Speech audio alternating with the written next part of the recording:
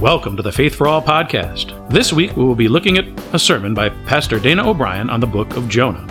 We hope you find meaning in this message.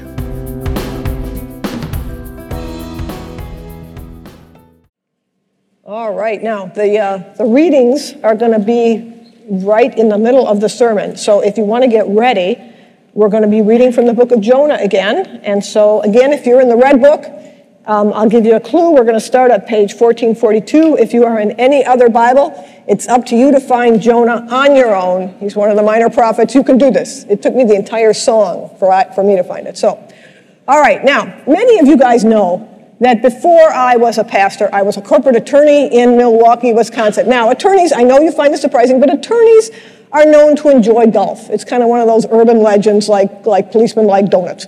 And so the guys I worked with, and when I started working, it was all guys, they really loved to golf. I mean, they really, really loved it, and they were good. So I found myself playing a fair amount. You know, there were team building events, client events, charity outings, all kinds of stuff, which meant that I had the privilege of playing some of the worst golf ever on some of the best golf courses in Wisconsin, okay? I was pretty bad. I was awful. So there was one golf term that became really, really important to me. I really took it in.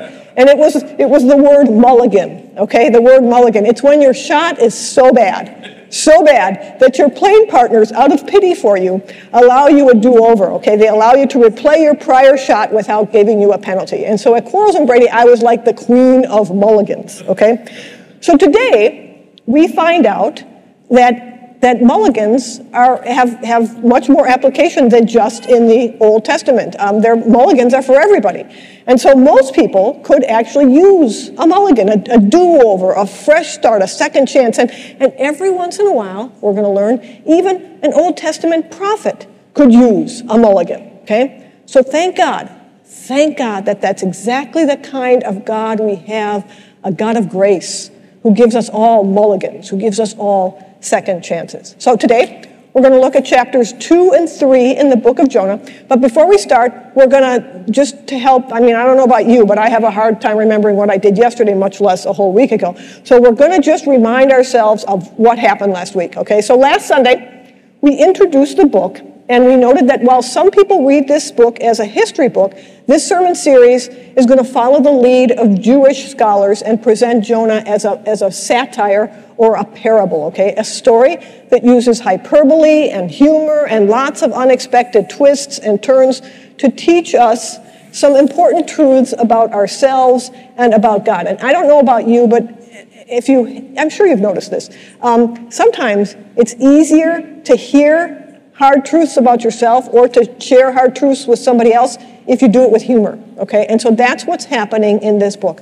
So last week, we met this prophet called Jonah, and God calls Jonah to proclaim judgment against Nineveh. And Nineveh, a real city, it's now in Mosul in Iran. Was the capital city of Assyria, which happened to be Israel's arch enemy and had a reputation for being really evil and vicious and brutal, okay? Now, Jonah's a prophet, so one might expect Jonah to obey God and to head on over to Nineveh to do what God told him to do.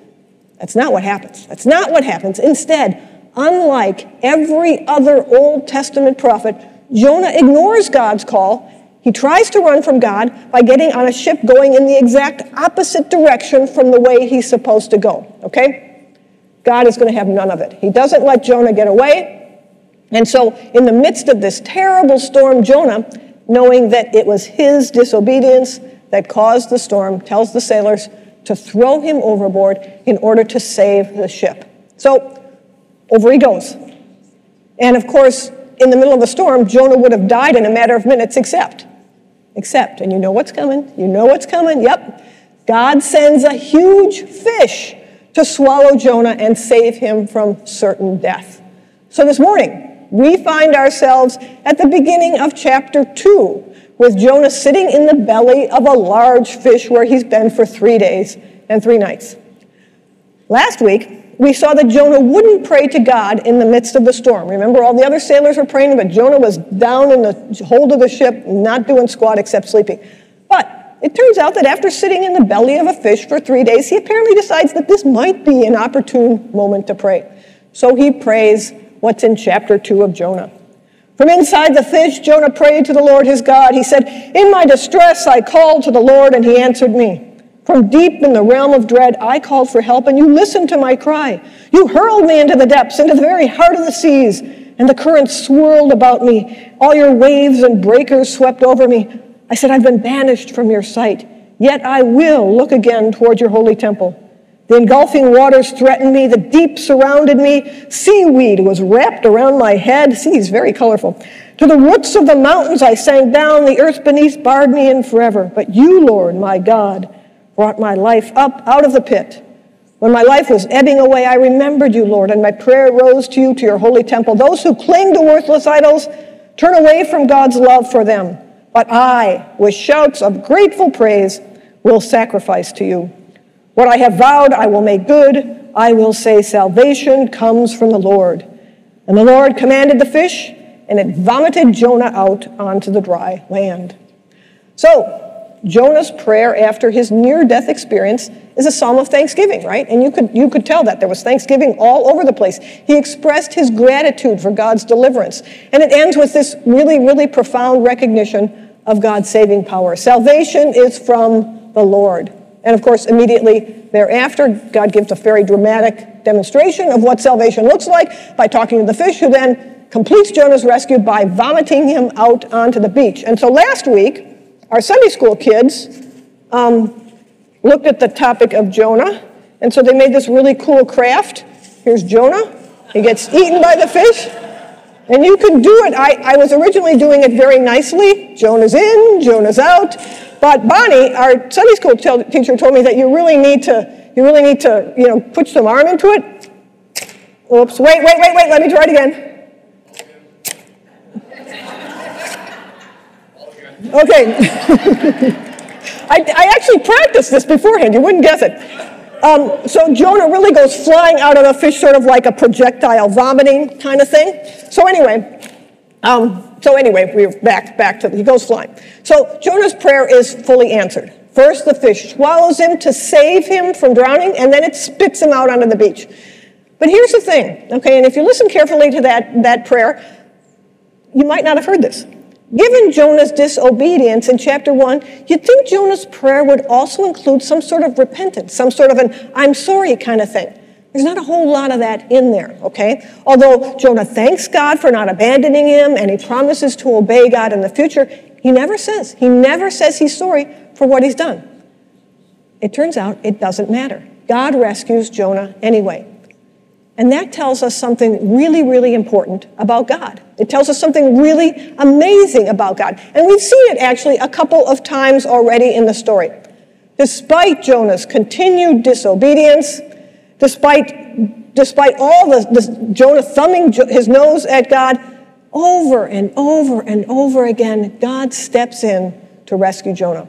And here's the thing, not because Jonah deserves it, but because of who God is. Because of who God is. It turns out, you guys, we have a God of love, a God of grace, a God who extends mercy to the undeserving. And so even though Jonah thumbs his nose at God, even though Jonah runs away, even though Jonah never repents, God still doesn't give up on him. Instead, God uses the fish to save Jonah, and then God does something even more surprising. God commissions Jonah a second time. So not only does God forgive Jonah for his earlier failures, but God trusts Jonah enough to call him again. You know, we talk about forgiveness, and we sometimes say, you forgive somebody for the bad things that they've done to us, but that doesn't mean you need to trust them and bring them back into your life again and trust them again, because they might do it again. So you can forgive, but you cannot not trust and reconcile. God does more than forgive. He gives Jonah another assignment. And so we read in chapter 3, then the word of the Lord came to Jonah a second time. Go to the great city of Nineveh and proclaim to it the message I give you. So Jonah obeyed the word of the Lord, and he went to Nineveh. Now, Nineveh was a very large city. It took 3 days to go through it. So Jonah began by going a day's journey into the city, proclaiming, 40 more days and Nineveh will be overthrown. And the Ninevites believed God. A fast was proclaimed, and all of them, from the greatest to the least, put on sackcloth. When Jonah's warning reached the king of Nineveh, he rose from his throne, took off his royal robes, covered himself with sackcloth, and sat down in the dust. This is the proclamation he issued to all of Nineveh. By decree of the king and his nobles, do not let people or animals, herds or flocks taste anything. Do not let them eat or drink, but let people and animals be covered with sackcloth. Let everyone call urgently on God. Let them give up their evil ways and their violence. Who knows? Who knows? God may yet relent and with compassion turn from his fierce anger so that we will not perish. And when God saw what they did and how they turned from their evil ways, God relented and did not bring on them the destruction that he had threatened. So, notice that God's words at the beginning of chapter 3 are almost exactly the same words that he had at the beginning of chapter 1. Despite Jonah's complete failure to complete his assignment the first time around, God gives him a second chance. God gives him a second chance and again directs him to go and preach to the people of Nineveh. And this time, unlike the first time, Jonah goes. But he goes reluctantly. And he carries out his assignment with little enthusiasm. You might not have noticed this, but he only goes partway into the huge city, and he delivers a message that comprises just 5 words in Hebrew. It's 8 in English, but it's 5 words in Hebrew. 40 days more, and Nineveh will be overthrown. He fails to mention why. He fails to mention what, if anything, the Ninevites can do about this. He doesn't even mention God. Did you notice that? He doesn't even mention God in this short missive. But despite his lack of effort, and in the face of every possible reason why this should not work, Jonah's message is amazingly effective. Amazingly. The entire city, hundreds of thousands of people repent. All of Nineveh turns from its violent and evil ways, and when news reaches the king, he demonstrates his remorse by taking off his robes and putting on sackcloth and sitting down in ashes, okay? And that's how you evidence remorse and humility. Indeed, and this is funny. You should be laughing, okay? The Ninevites, including all the animals, okay? All the animals, they fast and they put on sackcloth. Think of burlap bags here, okay? Those things that you use in those races when you're jumping around, okay? They put on these burlap bags to evidence the sincerity of their repentance, okay? And if you don't think this is funny, you're missing something. This is such an over-the-top response to Jonah's 5-word message. You got to picture hundreds of thousands of people and goats and cows and horses and dogs all wearing burlap sacks. That should be a funny image, right? That's a cartoon picture. But not only is this funny, it's the second time in the story that the pagan outsiders show themselves to be more responsive to God than God's own prophet. There's a whole bunch of irony going on in here. People are doing things that they're not expected to do. The good guys, the people we expect to be the good guys who follow God, are rebelling and ignoring God, and the people you never expect, the evil, nasty, brutal Ninevites, are repenting. Another amazing thing. The Ninevites' repentance occurs even though there's no certainty that it's going to make a difference. They have no clue as to whether God is going to change God's mind, right? But God does reconsider. And at the end of chapter 3, God sees the repentance of the Ninevites. He sees it's sincere. He sees it's genuine. And God does not bring about the destruction that God had threatened. So, what do these 3 chapters now of Jonah teach us about ourselves? And more importantly, what do they teach us about God? First, as I mentioned earlier, we have a God of second chances, right? A God of second chances. A God of love who not only never gives up on us, but continues to pursue us despite our past mistakes, despite our past failures. And we know this, okay? We know this. God continually uses broken people. God continually gives second chances to people so that he can use them in God's redemptive mission. Remember a couple years ago, and not all of you were here, but a couple years ago we looked at the story, this book, and we looked at the entire Old and New Testament, and we saw all these broken and nasty and rotten people that God used for God's purposes, right? Okay, we got Jacob, a liar and a thief who became one of the patriarchs of the Jewish faith. We got Moses, a murderer who God chooses to lead his people out of Egypt. We've got David, who despite his adultery and then murder, is known as a man of God's own heart. We've got Peter, and take it to the New Testament. Peter, who 3 times denies Jesus when he really could use a friend.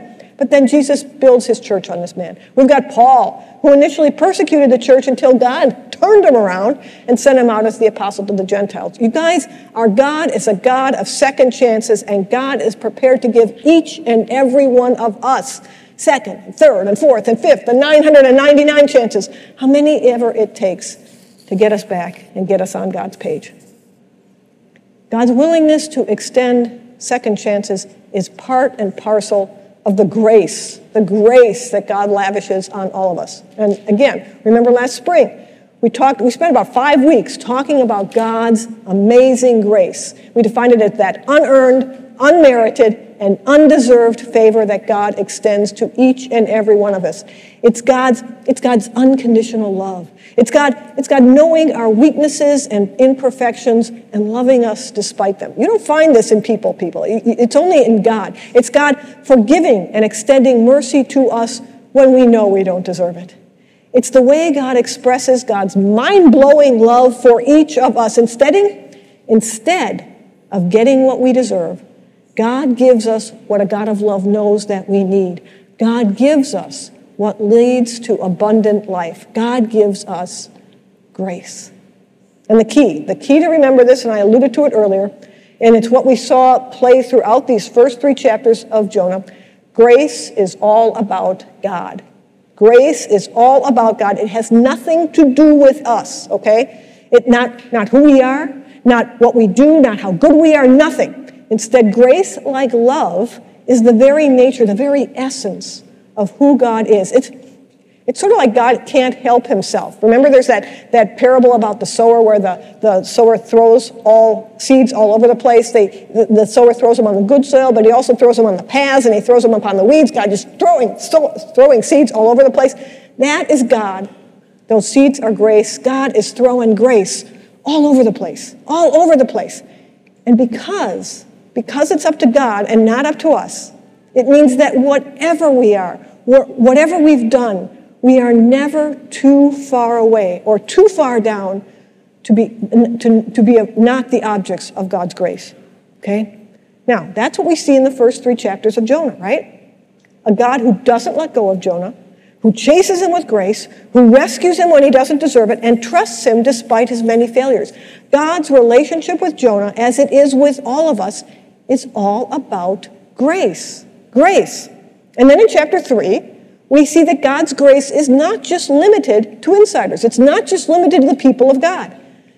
God's grace touches everyone. God's grace touches everyone, even people like the really rotten Ninevites, enemies of the Israelites, known for their violence, their barbaric ways. I just said it. No one is ever too far away or too down and out to be the object of God's grace. One commentator noted, if the really, really, really wicked Ninevites can repent and be forgiven, anyone can.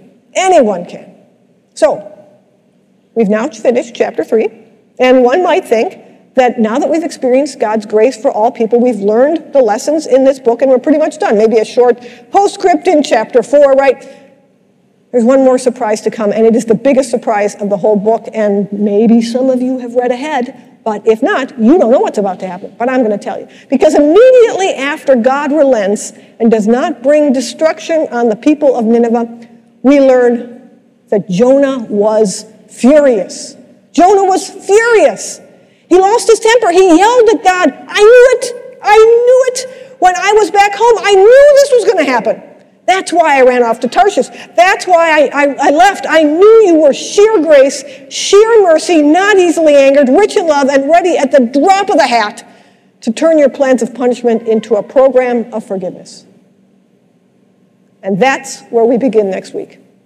This is the heart of the book of Jonah. It's all about Jonah, who loves God when God's grace is extended to him, but not so much when God's grace is extended to Jonah's enemies. Okay? And once again, I suspect that we are all going to find out that we have a lot more in common with Jonah than we may wish to admit. Amen. Oh, now you can read chapter 4.